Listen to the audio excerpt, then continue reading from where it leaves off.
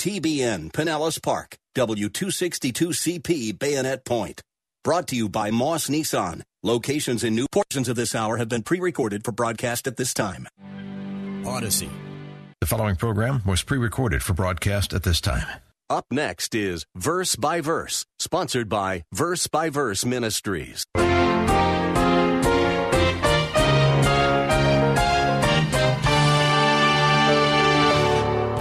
Temptation is not the same thing as sin, but giving in to temptation is what leads to sin.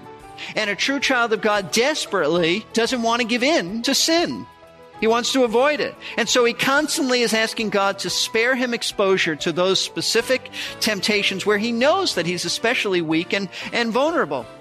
See, folks, every one of us has certain moral weaknesses and vulnerabilities that make us more susceptible to some temptations than to others, where we're all just wired a little bit differently. What might be a strong enticement for one person may not be much of a temptation for somebody else. Welcome to Verse by Verse, a Bible class of the air. Pastor-teacher Steve Kreloff is our teacher, and we are continuing our in-depth study today of the Lord's Prayer. If you were with us for our last class, you'll probably remember that Pastor Steve was resolving a bit of a theological puzzle. We find that puzzle in the parallel requests, "Do not lead us into temptation, but deliver us from evil." That word temptation has two different meanings in the original language, and they are important. Pastor Steve will explain in a moment. Verse by Verse Ministries is an expansion of Pastor Steve's 25-plus years of ministry at Lakeside Community Chapel in Clearwater, Florida. While still serving at Lakeside, this ministry allows many more people to take advantage of Pastor Steve's clear, expository, or verse-by-verse teaching style. We hope that you will find these radio Bible studies to be helpful in your spiritual growth and that you'll be able to join us for every class. For more information about Verse by Verse Ministries, please stay tuned at the end of the program for the website I'll be telling you about. Today's class is the second part of a three-part message devoted to this last portion of the Lord's Prayer. If you are able to follow along in your Bible, please keep a finger in Matthew 6:13, because that is our main text as Pastor Steve brings in other supporting and explanatory verses. And now here is Pastor Steve. So let's begin by looking at the first key phrase, which is presented in a negative form. Do not, there's the negative, do not lead us into temptation. Now, immediately as we look at this phrase, we are faced with a number of interpretive challenges. In fact, in my view, this last petition is the most challenging to study and understand. And you'll see why in just a few moments. In fact, you're going to see it now. Because the first thing you need to determine is, what does Jesus mean by the word temptation? Now, you may think, what do you mean? That's simple. That's the most you've got for us? That's simple. I understand what he means. No, you may not, because it's not that simple. You see, in the Greek language, the word that's used here, this Greek word, this word that is translated in our verse, temptation, actually has two meanings, because it can be used two different ways, distinct ways. Sometimes this word, this exact word, means test or trial, in the sense that God tests us, or he sends us a difficult trial to develop our character or to prove the genuineness of our faith. This is how it's used throughout the New Testament. In fact, this is the majority of the way it's used. Let me give you some examples. James chapter 1. James chapter 1, our writer speaks of this. This is a very well-known statement. James 1 verse 2. Consider it all joy, my brethren, when you encounter various trials. There's that word. Knowing that the testing of your faith produces endurance. Let endurance have its perfect result, so that you may be perfect and complete, lacking in nothing. Here, James uses this precise word to say that we ought to rejoice when God sends us trials, because these trials are designed to develop character. They're not pleasant, but we rejoice not because they are burdensome, but because the end result is good for us. 1 Peter says the same thing. 1 Peter 6 and 7. In this way you greatly rejoice, even though now for a little while, if necessary, you've been distressed by various trials. So trials do distress us, but, he says, So that, here's the reason why you have these trials, so that the proof of your faith, being more precious than gold, which is perishable, even though tested by fire, may be found to result in praise and glory and honor at the revelation of Jesus Christ. He said, God sends us tests so that it would be proof to us in the way we handle these tests, that we don't turn away from the Lord. We draw closer to Him. We submit to Him. It proves that we're genuine Christians. Unbelievers get bitter when they have tests. But true believers, they may have some bumps in the road, but they eventually work through that. And it tests our faith and proves the genuineness and the reality of our faith. So in this sense, trials and tests are beneficial for us because God intends them for our good. He sends you a test with the intent that you would pass the test. He wants you to pass.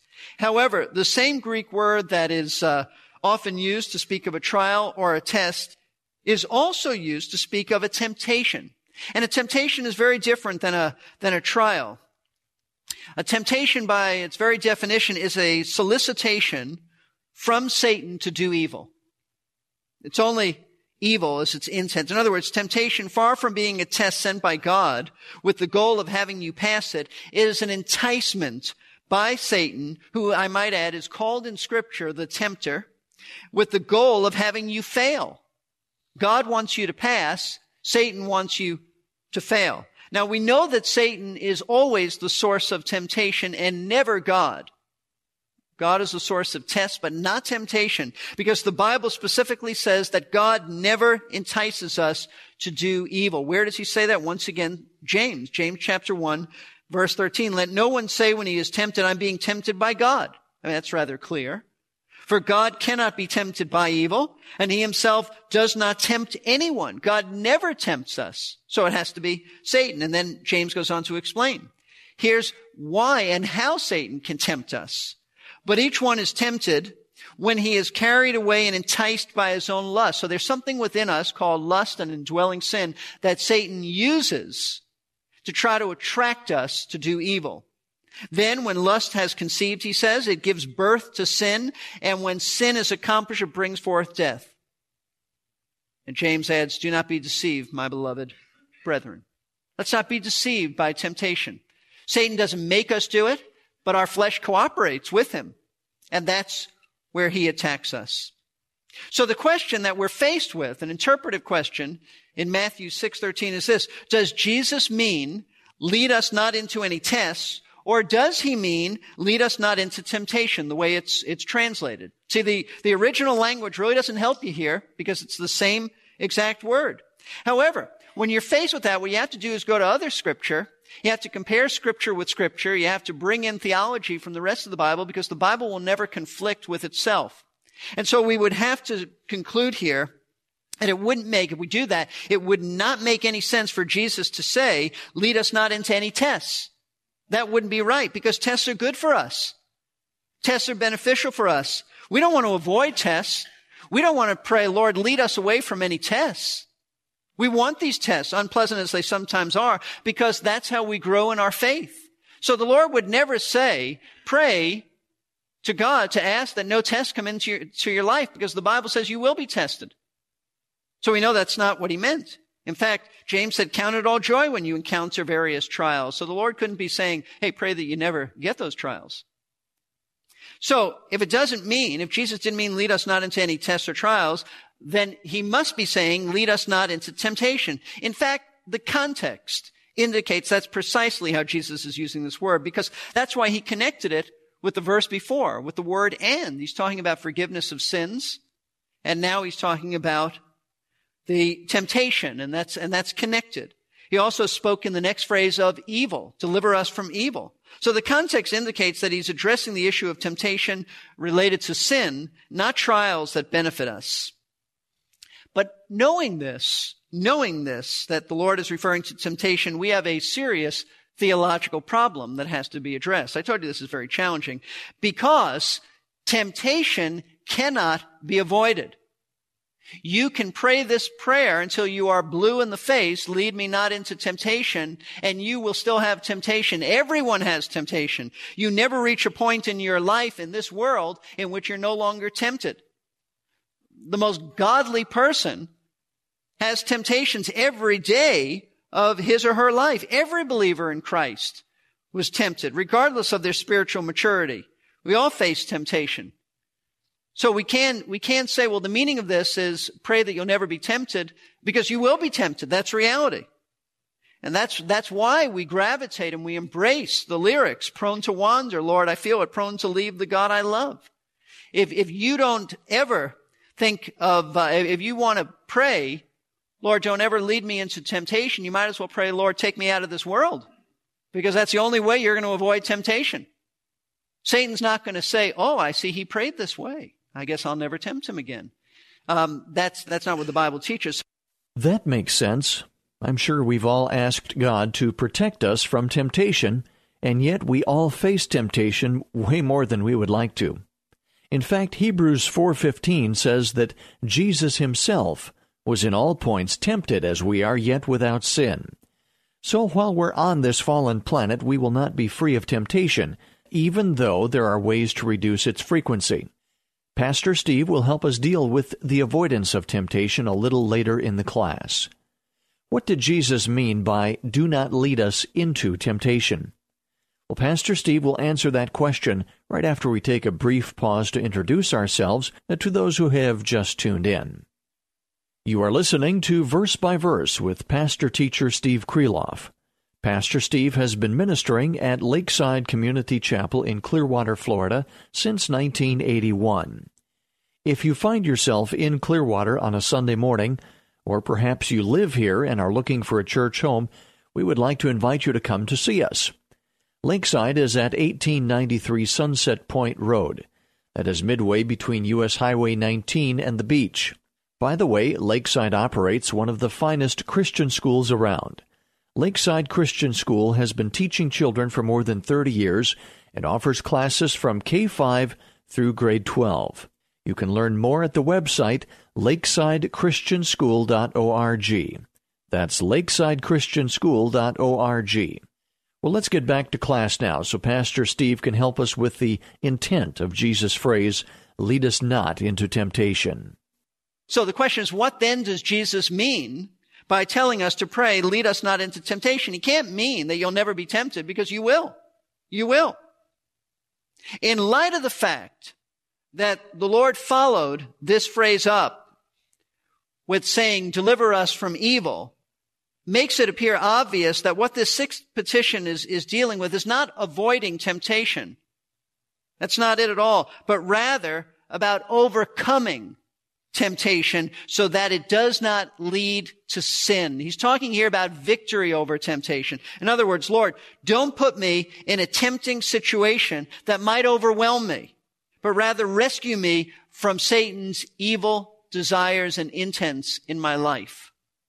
See, this is a prayer that recognizes while temptations are inevitable, we don't want to give in to them, and we don't want to fall into sin. This is talking about victory over temptation. I know it's worded so that it looks like it's just talking, don't lead us into any temptation, but it can't be that, because that would conflict with Scripture. And so, as I said, adding the word evil there indicates what he's talking about. He's talking about, don't let me fall for temptation.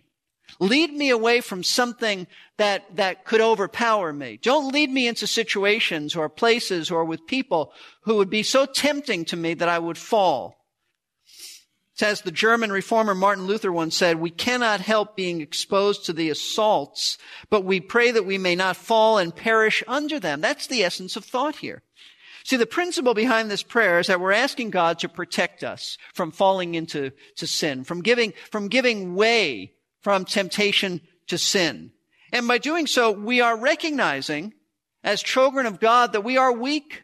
We are vulnerable. We're not strong. And we're turning to our Abba Father and we're saying that we need your protection, because there are things out there that Satan can use to tempt us where it's going to be hard for me to resist. Now, before we go any further, we just need to remind ourselves that temptation is not the same thing as sin. Let me remind you. Temptation is not the same thing as sin, but giving into temptation is what leads to sin. Giving into temptation. And a true child of God desperately doesn't want to give in to sin. He wants to avoid it. And so he constantly is asking God to spare him exposure to those specific temptations where he knows that he's especially weak and vulnerable. See, folks, every one of us has certain moral weaknesses and vulnerabilities that make us more susceptible to some temptations than to others, where we're all just wired a little bit differently. What might be a strong enticement for one person may not be much of a temptation for somebody else. And so while we are told to ask God for his protection from leading us into temptation, we also need to realize that we do have certain weaknesses, and we need to understand those weaknesses, and we have a human responsibility to use sanctified common sense in doing the best we can to stay out of those areas in which we're weak. Otherwise, really, it shows that if we're praying, Lord, don't lead us into anything that could overwhelm me, then it shows us that we're quite insincere and not truthful in asking for God's help, because we're gonna play with fire, and we're gonna go to those places and do those things that we have a weakness in. For example, for some Christians, it might mean staying away from certain places because those places present strong temptations in which you're weak, such as the internet. You have a problem with stuff on the internet, don't go there. I mean, that's kind of a no-brainer. Don't go there. Or stores that sell inappropriate magazines. For some, it may be necessary to stay away from certain stores in the mall that inflame feelings of covetousness and discontentment. I see all the things I want, but I can't get.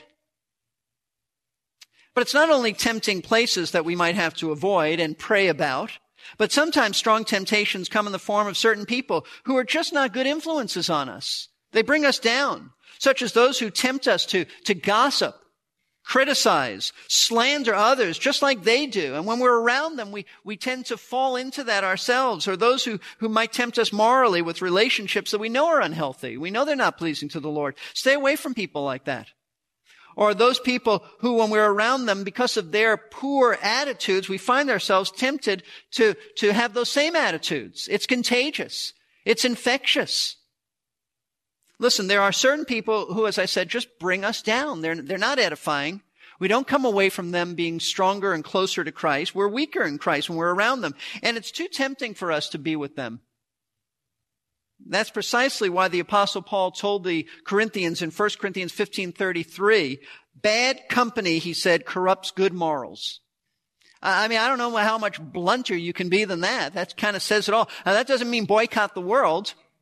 And that doesn't mean never have any business dealings with people like this. It just means don't be close to people like this. Don't hang with people like this, because they'll corrupt you. So if you know that you have a particular weakness in a specific area that you just find very tempting, then you need to do your best to just stay away from those areas. In order to do that, you ask for God's help. You ask for his protection.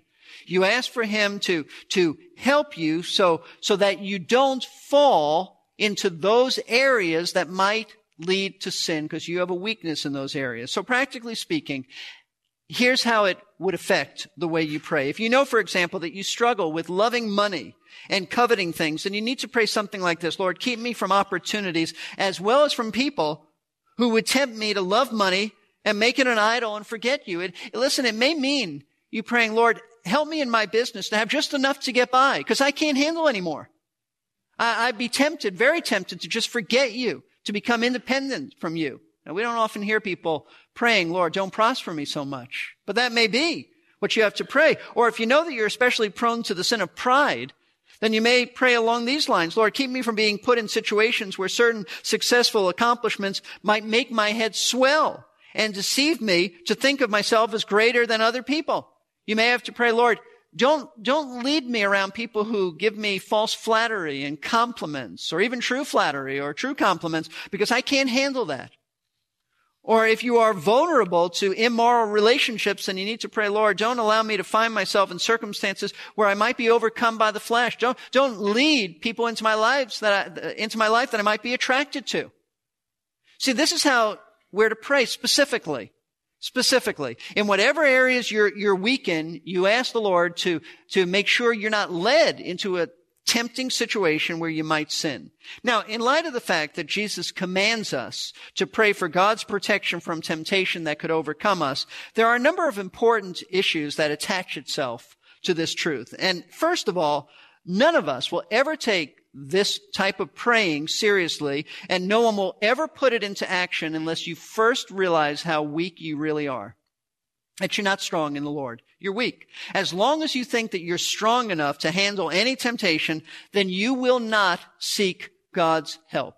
If you think, you know what, I've walked with the Lord for many years, I've survived, I haven't fallen, I'm okay.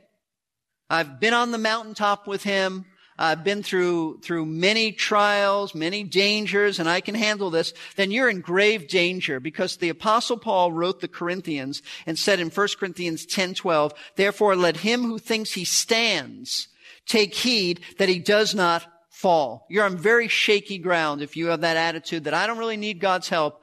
I have walked with Him. I've been very close to the Lord, and I don't really need His help.